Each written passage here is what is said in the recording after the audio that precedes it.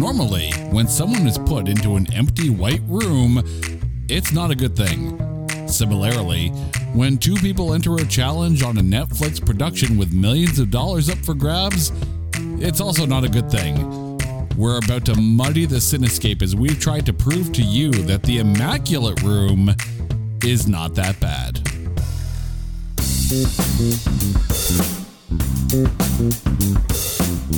Welcome one and all to It's Not That Bad, the podcast that looks for A grades in B movies. And normally we like to let a movie kind of simmer when it comes out. Hopefully let things kind of develop as far as the critic scores go and get the reaction out there. But every now and then a movie comes out and you see the trailer and you're like, oh, this looks really, really interesting. And then you take a look at the critic score and go, oh, well, what did they see? We're going to have to see for ourselves. This is one of those occasions, and we're looking at the new Netflix film, The Immaculate Room. Joining me for this trip into the White Room, luckily the walls aren't padded, although sometimes we feel like they need to be, is my lovely wife, Carrie. Carrie, how you doing? I am doing great, but don't know if I want to be stuck in a immaculate room. An immaculate room. Any longer. I mean, the concept sounded great, but... For the record, we are the parents of two kids. There isn't a single room in our house that's immaculate and never will be. Never going to happen. Yeah, white walls, nope, and nope. Although, I'm really glad that they didn't crayon all over our walls. Now, before we go any further, and I'm going to put this right up front right now, because this film is fairly new on Netflix, we're going to tell you right now what you're about to hear in this show will constitute a whole heck of a lot of spoilers. So if you are currently thinking about watching The Immaculate Room, go watch the film. And please do. Yeah, I mean, go watch it. Like, we actually watched it. We didn't mind it. We're not, questioning our life choices here. So go watch the film and then come back to us. However, can I just put out right on Front Street, I am questioning the life choices of the couple in the very end. Dun, Ooh, dun, dun. Dun, dun, dun. Yeah, we'll get there, but that's a big question that I've got. Oh, there's a few things that came up as we're watching this. But before we get into it, before we dissect this film, it is time to take this Netflix movie and trailerize it. 2 people, 1 empty room, 50 days, and $5 million up for grabs. No internet, no TV, no work commitments. The calm, peaceful nothingness. No having to go outside and people. No having to decide what to make for dinner. No schedule to keep. Just sheer, uninterrupted tranquility for 50 days. I mean, people pay for this kind of escapism, and they're getting paid to be there? Just imagine how much sleep you could get. A daily schedule of sleep, followed by a nap, followed by a short siesta, followed by a snooze, and ending with peaceful slumber. Heaven. We have found heaven. The Immaculate Room. Rated R for relaxation. You sell it like it's a meditation camp. I feel like I should have done the trailer in like one of those calm kind of voices. Nice and zen. Exactly. In a white room. In 2 a white people. room. 2 people go in. Exactly. Now, just try and picture that as a commercial. Imagine, if you will, 50 days of absolute nothingness. No outside distractions. No outside interference. No people. No noise. Just sleep away 2 months worth of tranquility. And no food. Okay, no real there food. was food. Oh my God. Whatever that protein shake that they were supposed to share, like that one boost container. No, that's no. Right now, there are people who all they have is Boost, and they're like, yeah, no, that sounds about right. Okay, I love my Boost, but it wasn't even. It was like nondescript, probably like, I don't know, vitamin water. It wasn't even like a shake. It was some kind of. It was like the brown, Loblaws no name liquid, yeah, gelatinous goop that they were eating. Okay, but if you're putting me in a room for 50 days and I don't have to do anything but like just chill, and you're gonna give me $5 million, I'll eat the goop. Yeah, I don't know, man. I bet you anything though, it tastes like chicken. Because everything tastes like chicken. I don't know. I would wish for my treat to be like, I don't know, send in some Popeyes or something. Like, freaking give me something to like eat. Okay, but keep in mind too, the treats, like that first treat cost you $100,000. That is $100,000 piece of chicken you're asking for. And knowing you, it wouldn't be the drumstick. No. That'd be very sad. But let's get into this film. The movie stars Emile Hirsch, Kate Bosworth, and Ashley Greene, with smaller roles played by Alex Gambatti as Mikey's sister and Emmett Walsh as Kate's father. The film is written and directed by Mukunda Michael Duell. And again, as always I say, if I screw up any names, I am just a Canadian idiot in a basement with a microphone. That's me. He also directed Collide, by the way. This film, recently released on Netflix, so no box office whatsoever, made with an estimated $5 million budget. Now, here's where it gets interesting, because it took a while for this film to get out. It was filmed starting in December of 2020, so this is literally a pandemic production. This is in the thick of, I guess, what would be the second wave of the COVID pandemic. Inspired, was it? I'm starting to think so. And then it was debuted at the Mammoth Film Festival on February 3rd, 2022. And now it's finally on Netflix. And I have some thoughts about this, but we'll get to that. The film has a Metascore of 42. And over on Rotten Tomatoes, the audience score is a very lovely 69%. The tomatometer, however, is 29%, which surprises me because it kind of feels like the movie that critics would fawn over because, there's a lot of, there's a lot of questions, there's a lot of thought, and you could extrapolate a lot from this. Does it seem like the kind of film critics should have liked, though? You know what? I can see where it faltered. And I think that it was the weight of expectation, because I know going into it, I think I expected more, and it just failed to deliver to my expectation. Not that it was a bad movie or that there was anything that was missing or anything that was incomplete. But I just,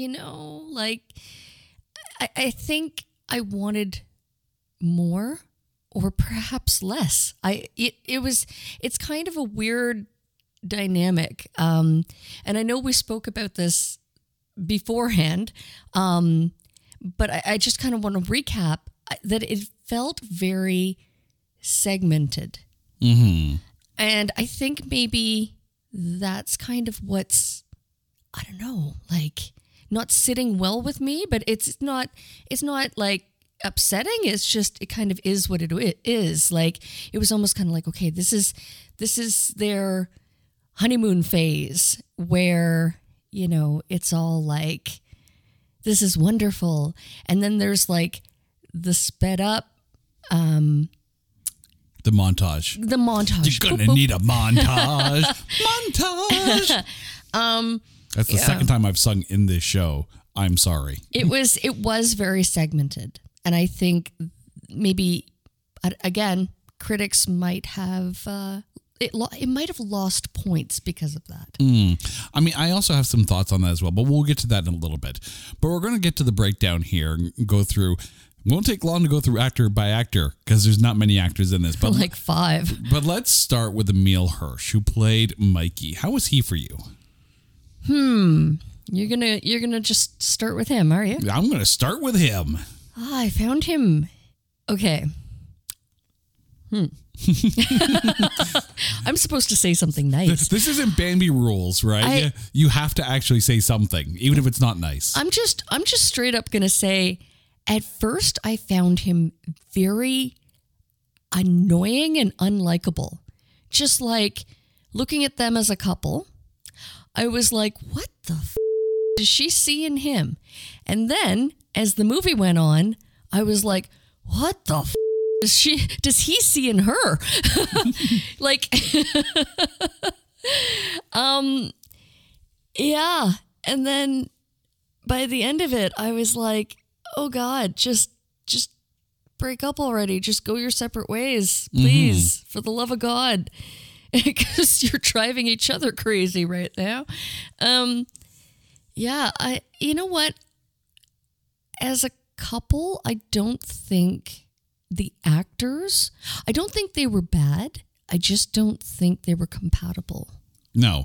I mean, these two characters shouldn't have been together. I mean, and the funny thing is, as they come into the room, they even talk about how it's a second chance for them. It feels like they broke up and then they got back together and then this opportunity came up. The thing with Mikey, though, right?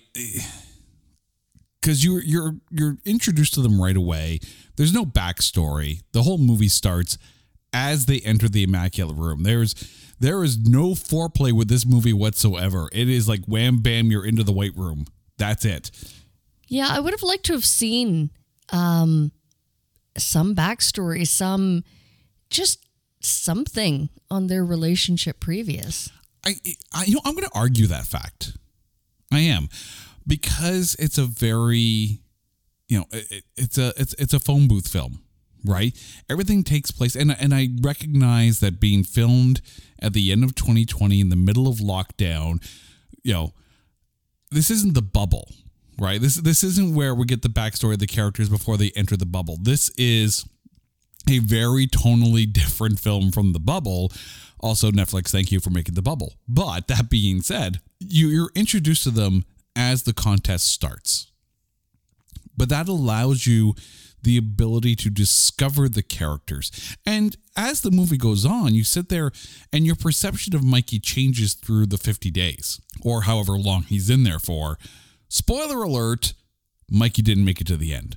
But we warned you about spoilers earlier. So, It wasn't quite his fault. No, it wasn't quite his fault. I think he was very justified in leaving. But the thing is, by not giving us the backstory all at once before they get into the White Room, into the Immaculate Room, it allowed you the ability of discovery. So I didn't mind that part, but you had to be prepared for it.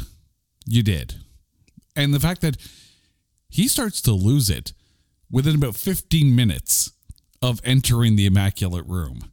It's like, oh, hey, this is cool. We pushed the button. Everything started. And then he starts looking at the clock. And we all know the more you look at the clock, the longer it takes. The more you look at the toaster, the longer you wait for the toast. The kettle doesn't pop until you look away. So right away, he's showing us his inability to have inner tranquility. But then by the end, you start to feel a little bit, but I think it's more his character doesn't grow. His character is just growing in the understanding of why he and Kate don't belong together. So it's not like it's a redemption thing. It's not like he grew. He just grew a set. You still don't like him, do you? I just found him very annoying right off the cuff, but then Kate was very annoying. So I was very annoyed. Very annoyed by both of them. Okay, so let's get to Kate, as played by Kate Bosworth. Lucky her, she didn't have to learn a new name. But how was she for you? Very bossy. Like, I mean, that's the character. That's the character, yeah, I know. But she played it very bossy. And I just think, I I don't know. It's almost like either the character wasn't flushed out or you were still left with maybe just not truly knowing her. I think it's because she doesn't know herself at that point. And hear me out on this one here. So as they get in to the Immaculate Room, immediately she's trying to create an environment that works for her, right? She's the one with the wake-up call. She's the one that's trying to set her schedule around the Immaculate Room in order so that everything is organized. Mikey, he's the, lucky son of rich parents who gets to be an artist for a living kind of thing, quote unquote living. So he's a little bit more free-spirited, which means that he likes a bit more chaos, of which you don't really get chaos for 50 days in a room with nothing. She's very regimented. She's very, she has her routines that she needs to stick by. She's very diligent in oral hygiene. Mm-hmm. Like every scene, she's madly brushing her teeth. Well, I think there's a manicness to it, that big part of the routine, right? She starts her days off with the shower after the wake-up call, and then she does her, positive affirmations in the mirror in the morning. Then she goes and meditates, and, she's trying to create a schedule of things for her to do so she can have a very planned out 50 days. But none of which includes Mikey. But there's the problem, right? And I think that's really what the Immaculate Room is supposed to be. I mean, it's a social experiment created by this person we've never seen, but Mikey's kind of heard about through some kind of documentary that, he sent Kate the link and Kate didn't watch, clearly because it didn't fit her schedule. But couples that go into the Immaculate Room seem to be couples that maybe they're not the best match for each other. Like if they put you and I in the room for 50 days, oh, that would be so much fun. We're watching this, we're like, sign me the up, seriously. Well, at the beginning, yeah, it sounded wonderful, but then oh no, things got really weird. But I mean, that's because of their inability to be at peace with themselves, right? 50 days, you and me, like, we're literally, creating board games with the blankets and whatnot. We're chilling, we're napping, we're resting, we're talking, we're laughing. You and I could handle that for 50 days and we'll cash out on that $5 million. Oh, yeah. These people, these two, Kate and Mikey, they're not even comfortable with themselves. So how can they be comfortable with each other? And I think that's what the Immaculate Room showed, not us, but them as characters. And, you witness this almost, as it's going on. By the way, I'm going to say this right now. I'm an editor. So it's part of my job to look for continuity errors. Don't be looking at the clock through this whole movie because it will go back and forth a couple times. Yeah, I noticed that too. And at first I was like, was that done on purpose? Because Mikey was saying how the clock adds time. I think the problem is that was referenced once while he was staring at it. So that you equate more to his manicness in that moment. I think it's just an oversight in editing that they didn't go back and fix. Yeah, because it was like 20-some days. They were halfway there, and then you look at the clock again, and it's like 31 or something like that. 31, yeah. Like, they lost 10 days. If it changes like a couple of minutes, you're okay kind of thing, but it changed quite a bit. So just ignore the clock. Clock doesn't matter. Time is an illusion, lunchtime doubly so. Well, it kind of does matter.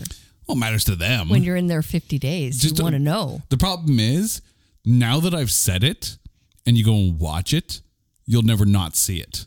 So I'm sorry. Well, I noticed it too. I mean, it doesn't necessarily take a trained eye. It's just kind of like, wait, they lost 6 days. What's going on? Right. And the thing is, too, you're right. It very much is segmented, right? they enter, and things seem to be going okay, and they get into their routine, and, then you're right, the montage, and then they both get one call from the outside. And it's not like they can actually talk to the person. It's just like a recorded message for them. For Mikey, it's his sister, as played by Alex Gambati.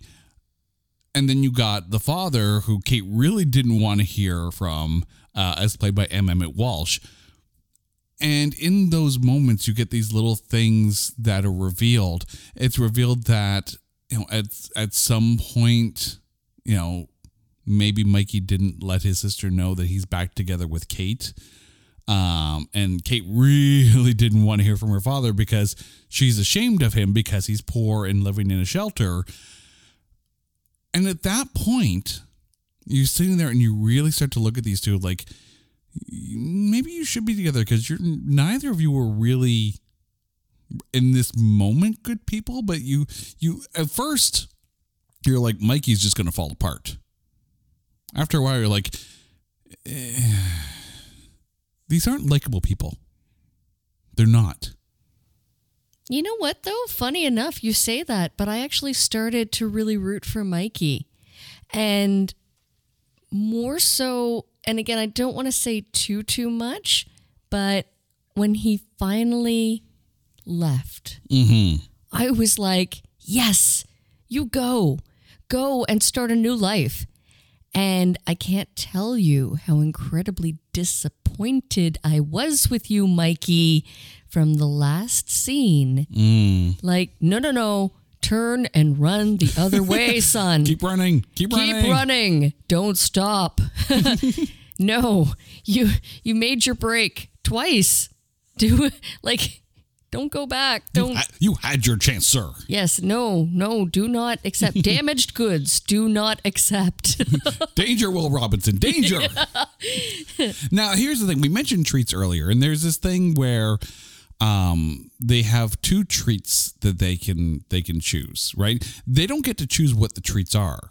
They just get to order a treat. And the first time, and Mikey chooses right away. He goes for his first treat. For the record, that cost him $100,000. And it's a crayon. That's a $100,000 crayon. But he's an artist. And I think the crayon helped him a lot because it was something to do, right? And you see his solace in drawing, but he doesn't do portraits, so his art is really for himself. So it in itself is a solitary endeavor, not involving Kate. Everything they do really doesn't really involve the other. And then Mikey gets a second treat. He's like, no, I'm going for my second treat, $250,000. And in walks Ashley Greene, playing Simone, completely naked. How was Ashley Greene for you? You know what? Aside from being completely floored, I was like, what? Whoa, what is happening here? They've now introduced a third party, a naked lady into the dynamic. Mm-hmm. It certainly got interesting and got weird after that turn. And I almost kind of, you know what? I think I was so disappointed in the direction that the movie took at that point because I kind of really wanted to see the full 50 days. Just the couple, uninterrupted, without distraction. I wanted to see how that would have gone, but it just went so horribly left field from that moment. And it was like, okay, this is deliberately placed for shock value and to basically turn it into... Are we going to talk about the second treat? The third? No. Yeah. Second treat? Well, it's Kate's first treat. And she's like, and the way she says to I'm going to go get my treat, right? Keep in mind too, the first treat makes sense given that Mikey is an artist, right? It's actually, all things considered, a very wholesome distraction from the monotony of living in the Immaculate Room, right? Mikey wasn't expecting Simone to show up. He's probably hoping for a pack of crayons at this point. But no, he he got a naked woman who didn't walk in. I'll give him credit, right? As someone walks in, it's not like she's going in there like a fembot from Austin Powers, right? She's an actress that, was basically paid for a month's worth from her agent, just basically told to go in and improv. So it's not like she came in to be instantly seductive. Just like, hey, I'm here. Cool. And that's okay. It threw Kate way off. And then she goes to get her treat, which happens to be ecstasy. Really? You're right. It took a turn that it didn't need to take. Yeah, it got weird from that point. And it was almost like, I don't know, like whoever was the mastermind, or exactly like whoever was pulling the strings, orchestrating this, right? Whoever the puppet master was almost kind of like, okay, I'm really going to wreck this couple. How are we going to do it? We're going to send in a naked lady and then provide drugs. Yeah. And not just drugs, but ecstasy. So and that felt really out of character for Kate. It'd be one thing if the ecstasy showed up and she was still really pissed off at it and threw it at the two of them and just walked away. But she pops it and she's like, you might want to sit this one out. That felt out of character for Kate. Yeah, it really did. And again, it was almost kind of like, again, she didn't seem very confident in herself at that point, and so she didn't quite know who she was, or and again, I don't know if it was the direction, the actress, just I didn't hate Ashley Greene in the role, but it wasn't a big role. It's she was there, caused a little chaos, and then she was gone. Now, there's a scene before the treats happen where Kate goes to the bathroom and, out of nowhere, a gun shows up. That's the kind of twist that I can sit there and get behind. Somewhere, somehow, some way, the gun got in there, and it's like, okay, now they're messing with you after X number of days. That part I didn't mind. But they never kind of answered that question or circled back to it. Did somebody go into the room and deliver it? They would have had to have while they slept. That just makes it really creepy. Well, okay, but if you're in a room as an experiment for 50 days for $5 million, you have to think they're going to f with you. Why? Why do they have to? Why can't it just be a simple oasis? Right? I mean, okay, put a gun in there. You know what? Tell you what, I'm going to, sit there and either put it away or, take target practice at the bench that's in there and just get rid of the bullets. That's all you need to do. Don't freak out. Well, don't touch it. Right? Well, then your fingerprints are on it. Yeah. Look at you getting away with murder here. Well, I can guarantee I'm not touching a strange gun that just turns up. So I think one of the So things... you're safe. Next on How to Get Away with Murder with Carrie. Target practice. Well, I'm not the psycho that's picking up the strange gun. Target practice, boy. Well, are you saying this is not the way? Apparently, we should not maybe subscribe to be the next couple. Okay, a couple of things though. Ooh, this took a turn. Clearly, we are not taking a vacation down by the firing range. Okay. So, couples therapy here. Hello, Pantheon podcast listeners. Christian Swain here to tell you more about my experience with Raycon earbuds. Our family now has 3 pairs of Raycon earbuds around the house, and my wife just grabbed a pair of the Headphone Pros to replace some headphones from a company that was double the price. And yes, she loves them. Now, if you haven't pulled the trigger on a pair of Raycons, or even if you have, but you're in the market for another pair because they're just that good, well, now is the time to check them out, because they just launched their upgraded model of the best-selling everyday earbuds.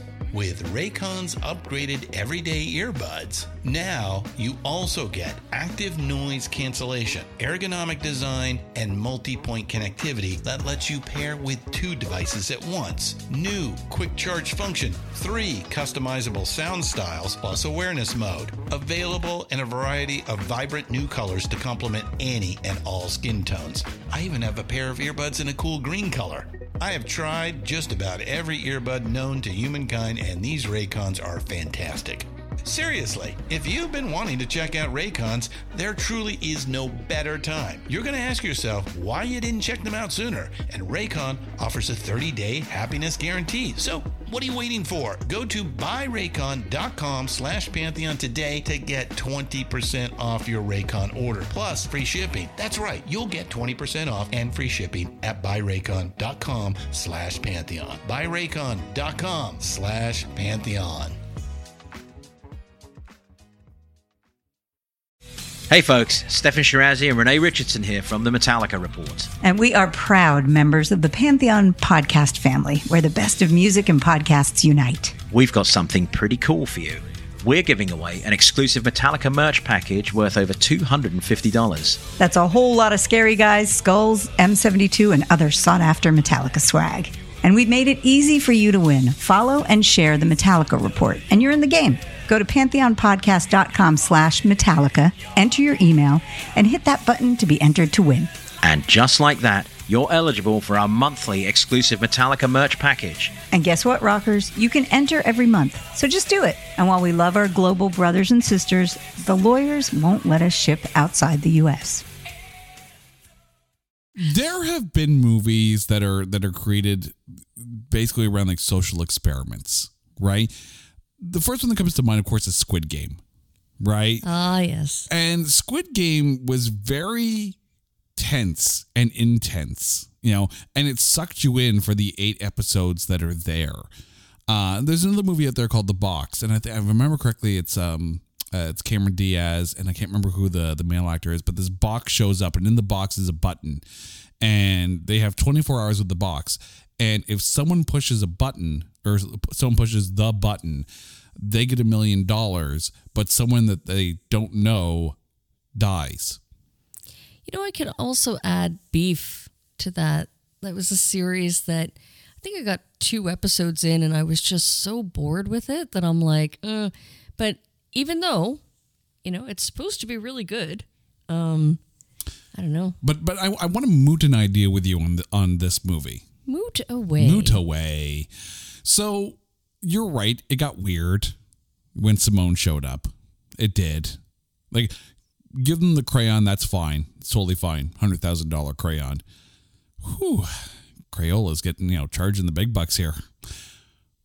But I wonder if the movie would have been better if the conflict between for Mikey and Kate wasn't necessarily between themselves, but if the conflict was their dependency on the need to connect with the outside world, the lack of television, the lack of the internet, the lack of social media, the lack of friends.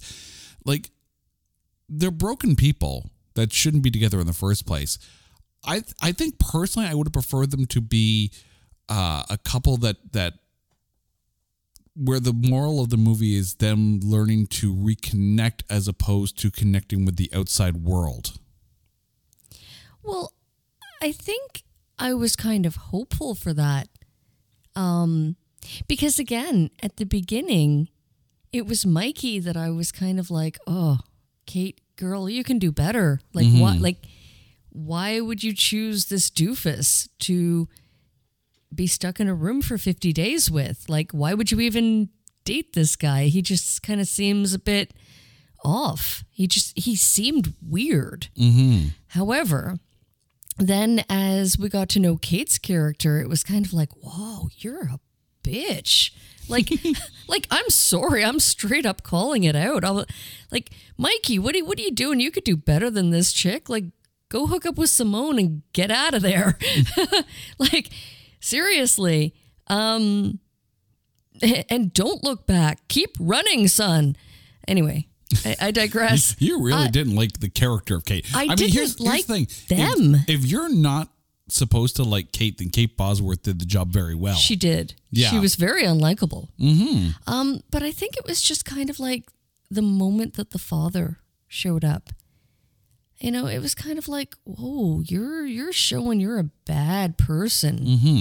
But there's the thing: if the Immaculate Room was designed not as a way to with them, but as a way to get them to see their failings, see what they're necessarily doing wrong, and then to heal and grow together, I think it would have been a better movie. Again, that's just me. And there's the point too where Mikey's saying that he stopped hanging out with his friends because he has rich friends, because that was his upbringing. She never grew up with money. She felt out of place around his rich friends, so he stopped hanging out with them to make her happy. Like, these are the kind of questions that needed to be brought up and solved in the Immaculate Room.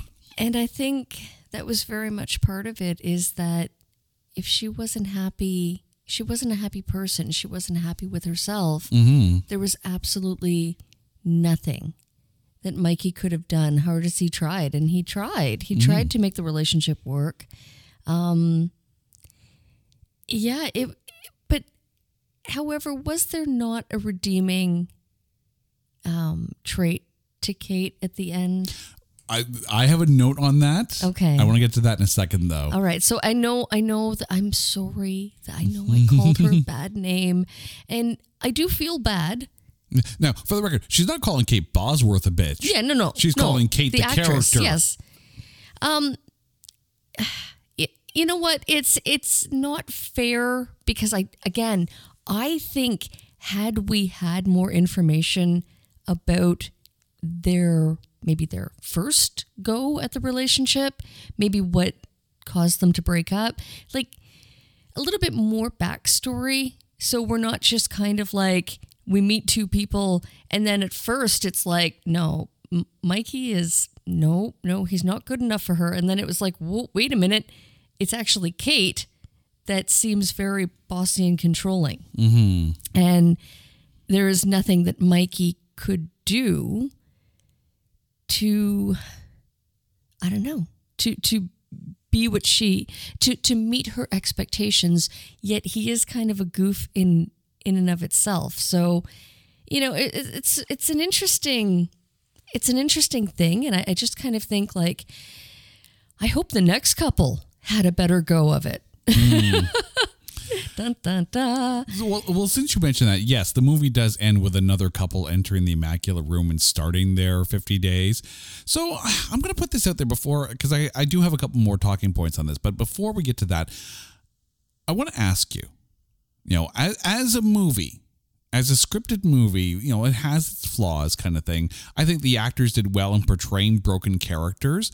But as a scripted movie and, you know, getting rid of the weird ecstasy part, you know, I would be curious to see this as an actual reality series. Have a series of Immaculate Rooms so you can go from room to room throughout the season and people actually doing the 50 days. And can they make it to the end? Well, interesting that you say that, because you had also mentioned Squid Game earlier. Mm-hmm. And are they not, for the second season, if I'm not mistaken, I think they're making it more like, almost like a game show? Well, I think there's Squid Game The Challenge, and then they're making the second season to follow up the first season. So I think Squid Game The Challenge is a reality game show type thing based on the games that were played at Squid Game. I'm hoping they're not real bullets, but right. but I'm serious though. Like, think of it like a Big Brother meets Love Is Blind, but it's not necessarily, you know, a competition per se, but it's real couples put into the room for 50 days to see what happens. Would you watch that as a reality series? Oh, I think absolutely. Because, I mean, look, we were drawn to this movie based on that premise. I think there is a certain voyeurism. Yeah, it's almost kind of like being a fly on the wall and just watching life unfold as it it's intended to be. But I think it's escalated, being in that type of environment, being secluded from your friends and family, and the only person that you have to communicate with is the other person. So, you know what? I can see how it would be a huge test of a relationship. And again, even like a self-exploration, right? Like Kate seemed to learn more about herself, I think, from being in this room. And we really kind of, I don't know, like I can only hope that Mikey learned a lot about himself as well. And I think that was maybe the catalyst. I mean, aside from having to leave for, medical attention. Mm-hmm. But she didn't want him to go because that would have cost them $4 million. And it was that moment that I really disliked her. Mm-hmm. I mean, okay, the whole thing about the father, I was just kind of like I didn't quite understand it. I couldn't quite follow why she had so much hate and resentment. Really? It wasn't hate and resentment towards him. It's just that I think that's more hate and resentment towards herself for really not acknowledging the fact that her father has no money and is living in a shelter. And, it's that moment where she sits there and knows she's going to have to explain to Mikey who he is, why she never talked about him. And that means that she has to be honest about how horrible a person she's been because of that. Yeah, I don't know. She just kind of, she took it way, way, way to the extreme. She wouldn't get out of bed for like 2 days afterwards. And it was kind of like, but I think, even though he tried to be so sweet and loving. I think that her not being able to get out of bed for 2 days, it's not the fact that she had to see her father, right? It's the fact that she has to now live with someone else knowing, that she was ashamed of her father for things that really aren't in his control. Like, again, that is just a huge, huge red flag that she's maybe not the best kind of person. But I'm sorry, after causing blunt force trauma, and she's trying to talk Mikey into not leaving to get medical attention. What? Because she's going to lose some money?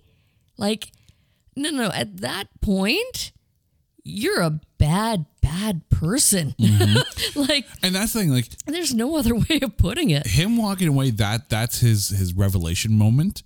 But I think it's also her revelation moment too, where it's like she's sitting there with, the gun in question in her hand. So her fingerprints are all over it. Holding a gun to Mikey so he doesn't leave, and he's going to walk away anyways because, as much as he knows that the money means a lot to her, it's not worth bleeding out from the head. I think he knew, though. He knew she wouldn't shoot him. He had to know.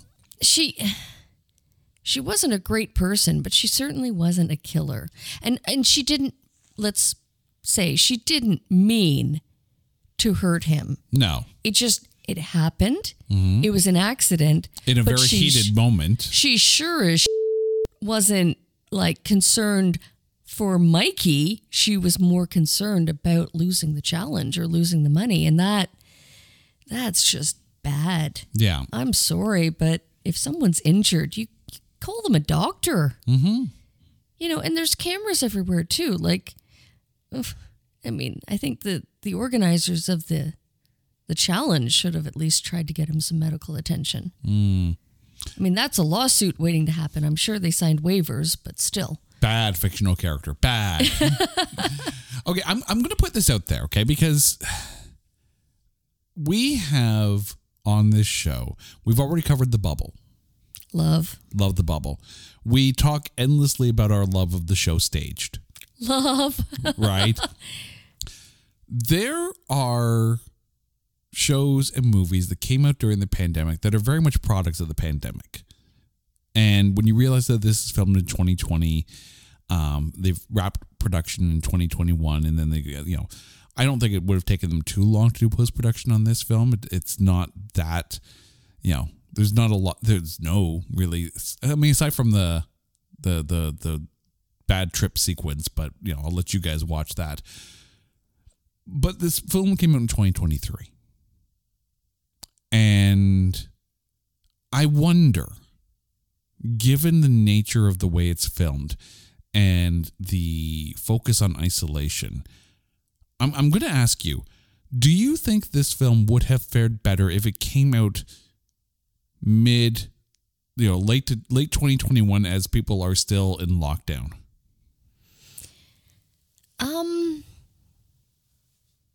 I mean, it's an interesting question. I think, I don't know, but I think it's kind of like almost, I don't know, it's almost too real. Mm-hmm. I would think for some people who may have lost their jobs, they may have been secluded, either completely alone or with someone, perhaps a roommate, a relationship. I mean, you really, really have to be, as we mentioned, you have to be in a great place with yourself first and with the other person to withstand and not let it drive you completely mad. And I think that seclusion, I mean, we saw it or heard a lot about it in the news or mental health studies, right? People who were in lockdown and completely secluded really suffered. It's almost kind of like that's the sad reality that came from COVID or the lockdowns. Mm-hmm. So, I mean, more specifically to this movie, it's kind of like, I think you have to take it for what it is and not rely too much on whether it's like a societal statement. I also wonder too, I mean, I mentioned Staged, I mentioned The Bubble, right? And those are just freaking hilarious, right? Like, if you want to have a good laugh at everything we just went through over the last 3 years, go watch The Bubble, right? When Bola's getting the stick up the nose, right? Yeah, we've all been there, right? We are all Bola in that moment, right? We've all prattled endlessly on Zoom calls for far too many years now. We are all Michael Sheen and David Tennant. And I think too, because this is a very serious movie, it's a somber film, right? It's a very, it's not a happy film. I wonder if the storyline changed and you still had the same setting, but instead of almost like an existential drama between these two, you had more of a comedy of, a comedy where a couple has to stay in a, completely immaculate room for 50 days for $5 million and you turn it into fun. I think that would have worked well during the pandemic because then it's making fun of the situation. I think I was hopeful for that in watching the previews and even with how Mikey was a bit of a goofball in the beginning. Mm-hmm. In the first few scenes, I think I was like, okay, so it's going to be a light-hearted, I mean, the couple are going to bicker about what, whatever, right? But it's still going to be light. And it took a completely dark turn. And I think that was kind of disappointing. I mean, it is what it is. And it really, I think, allowed the characters to really play their parts well. I mean, clearly, we're sitting here talking about how Mikey was a goof and Kate was kind of not a nice person. Kate was not a goof. But I think the other thing too is like, the minute they come in, Kate's already like, well, so we're going to split the $5 million, right? Like already off the bat. I think you're right. I think if it had a bit of a lighter tone and the montage was kind of fun and you saw them laughing and dancing and singing, like I think if you started light and then descended into the madness, but it felt like right off the bat that the lines were drawn right away. And again, I think that was pretty much their relationship. I think that was the couple's dynamic, and that's sad. Yeah. Okay. I have one last lingering question here. And by the way, we've spoiled quite a bit already, but I'm now about to talk about the ending of this film. So if you still have any inclination to see this film, now is the time to go watch the film. This is literally your last chance, okay? Because I'm about to talk about the ending. So we mentioned that Mikey left the room early, thereby costing Kate $4 million. And we know that 3 treats were bought, 2 by Mikey, 1 by Kate, which the first treat is $100,000 and the second treat was $250,000. That means the prize money, if that's still counted, was now down to $550,000. And when they're out of there's a scene where like Kate's looking at the button. There's like 2 days left, and it fades to black. And when it fades back up to black, or from black, Mikey's jogging on the street outside, and he bumps into Kate, who's just leaving the homeless shelter that her father is at. And they start talking, and they walk off together, kind of thing. Not as a relationship, but just like to talk, kind of thing. He asks her if she made it to the end. She doesn't answer, and as they walk away, there's a sign that says, new kitchen, created, thanks to an anonymous donation. So I'm going to ask you, I'm going to give you 2 options here. Okay. And you tell me which one in your heart you feel is the right way. Okay. Option A, Kate thought about leaving. She didn't leave. She stayed the full 50 days and got, at minimum, $550,000, at most the $1 million. And in that moment, she had her change of heart, and she decided to donate the money to the shelter to help her father, to kind of help ease her conscience. Option B, she didn't make it. She bailed with 2 days left. The anonymous donation was made by whoever the mastermind is of the Immaculate Room, as a way to reward the couple for realizing, for walking away from the money and choosing themselves. Which do you think paid for the new kitchen at the shelter? No, I think it was the first one. You think because she was there. Why else would she have been at the shelter? See, I like to think of it as the second one. Really?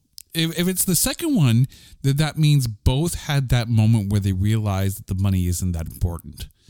And that was supposed to be the point of the exercise to begin with. And, good behavior was rewarded, if you will. No, but the first option, at least Kate would have realized that, what? She can help, and maybe it was her turnaround. And if that's the case, then okay. I'm okay with Mikey chatting with her and, giving her a third chance, maybe. I don't know. Don't do it. Don't do it. You really don't like them together, do you? No, I don't think they were a good match. And again, maybe it was in part that they weren't happy with themselves, so they would never be happy with anybody. But I just think, bad coupling, Bad fictional characters, bad. Okay, so it's come time, and there's not a big list to choose from here. So, Carrie, who is your MVP of the Immaculate Room? Actress-wise? Whoever-wise. I'm going to go with Kate. Okay, Kate Bosworth. Because she definitely elicited a response. She made me hate her. At first, I kind of liked her, and I was hopeful. I was hopeful maybe that she would find her fun. That maybe with Mikey being such a goof that she would eventually loosen up and play, and enjoy the time together. But that was not the case. Okay, I'm going to go off the board on this one here with my MVP. My MVP, and again, I do apologize if I mess up the name. My MVP is Rasa Parton. He's the cinematographer for this film. So, let me explain. You don't have much to work with in a room where there's all white on the walls, minimal furniture, but I still think in that confined space and in that production environment where you have to think that people are getting sticks up the nose on a daily basis. Oh, Bola. We are all Bola. But I still think it was well shot. There was some cool camera trickery with it. Like, I thought it looked very good, even if I wasn't a big fan of some of the scripting choices. I think the actors were good for the roles that they were given. And you're right, Kate Bosworth was very good in making us not like Kate. But I still have to think the cinematographer needs to be singled out for doing a really good job with not much around him to shoot with. Like, it's not like he had these intricate set pieces to work with. It's a white room. It's an empty white room. So you got to be at the top of your game to make that look as good as it did. So kudos to Rasa Parton, my MVP for this film. Carrie, thank you so much for sitting down and watching a whole lot of white room with not a lot going on and talking with me on this one. Now to you, our listeners, you guys know the drill. If there is a film out there that you think is unfairly maligned or you think is so bad that there's no way in heck that we can find anything good to say about it, hit us up on Twitter at NotThatBadcast or go to our website at NotThatBadcast.com. There you can also find our coming soon page, see some of the movies that we're getting ready to talk about. Let us know your thoughts. We'd love to hear from you guys. Until next time, she's Carrie, I'm Jay. You guys are awesome for listening. This is It's Not That Bad. Take care.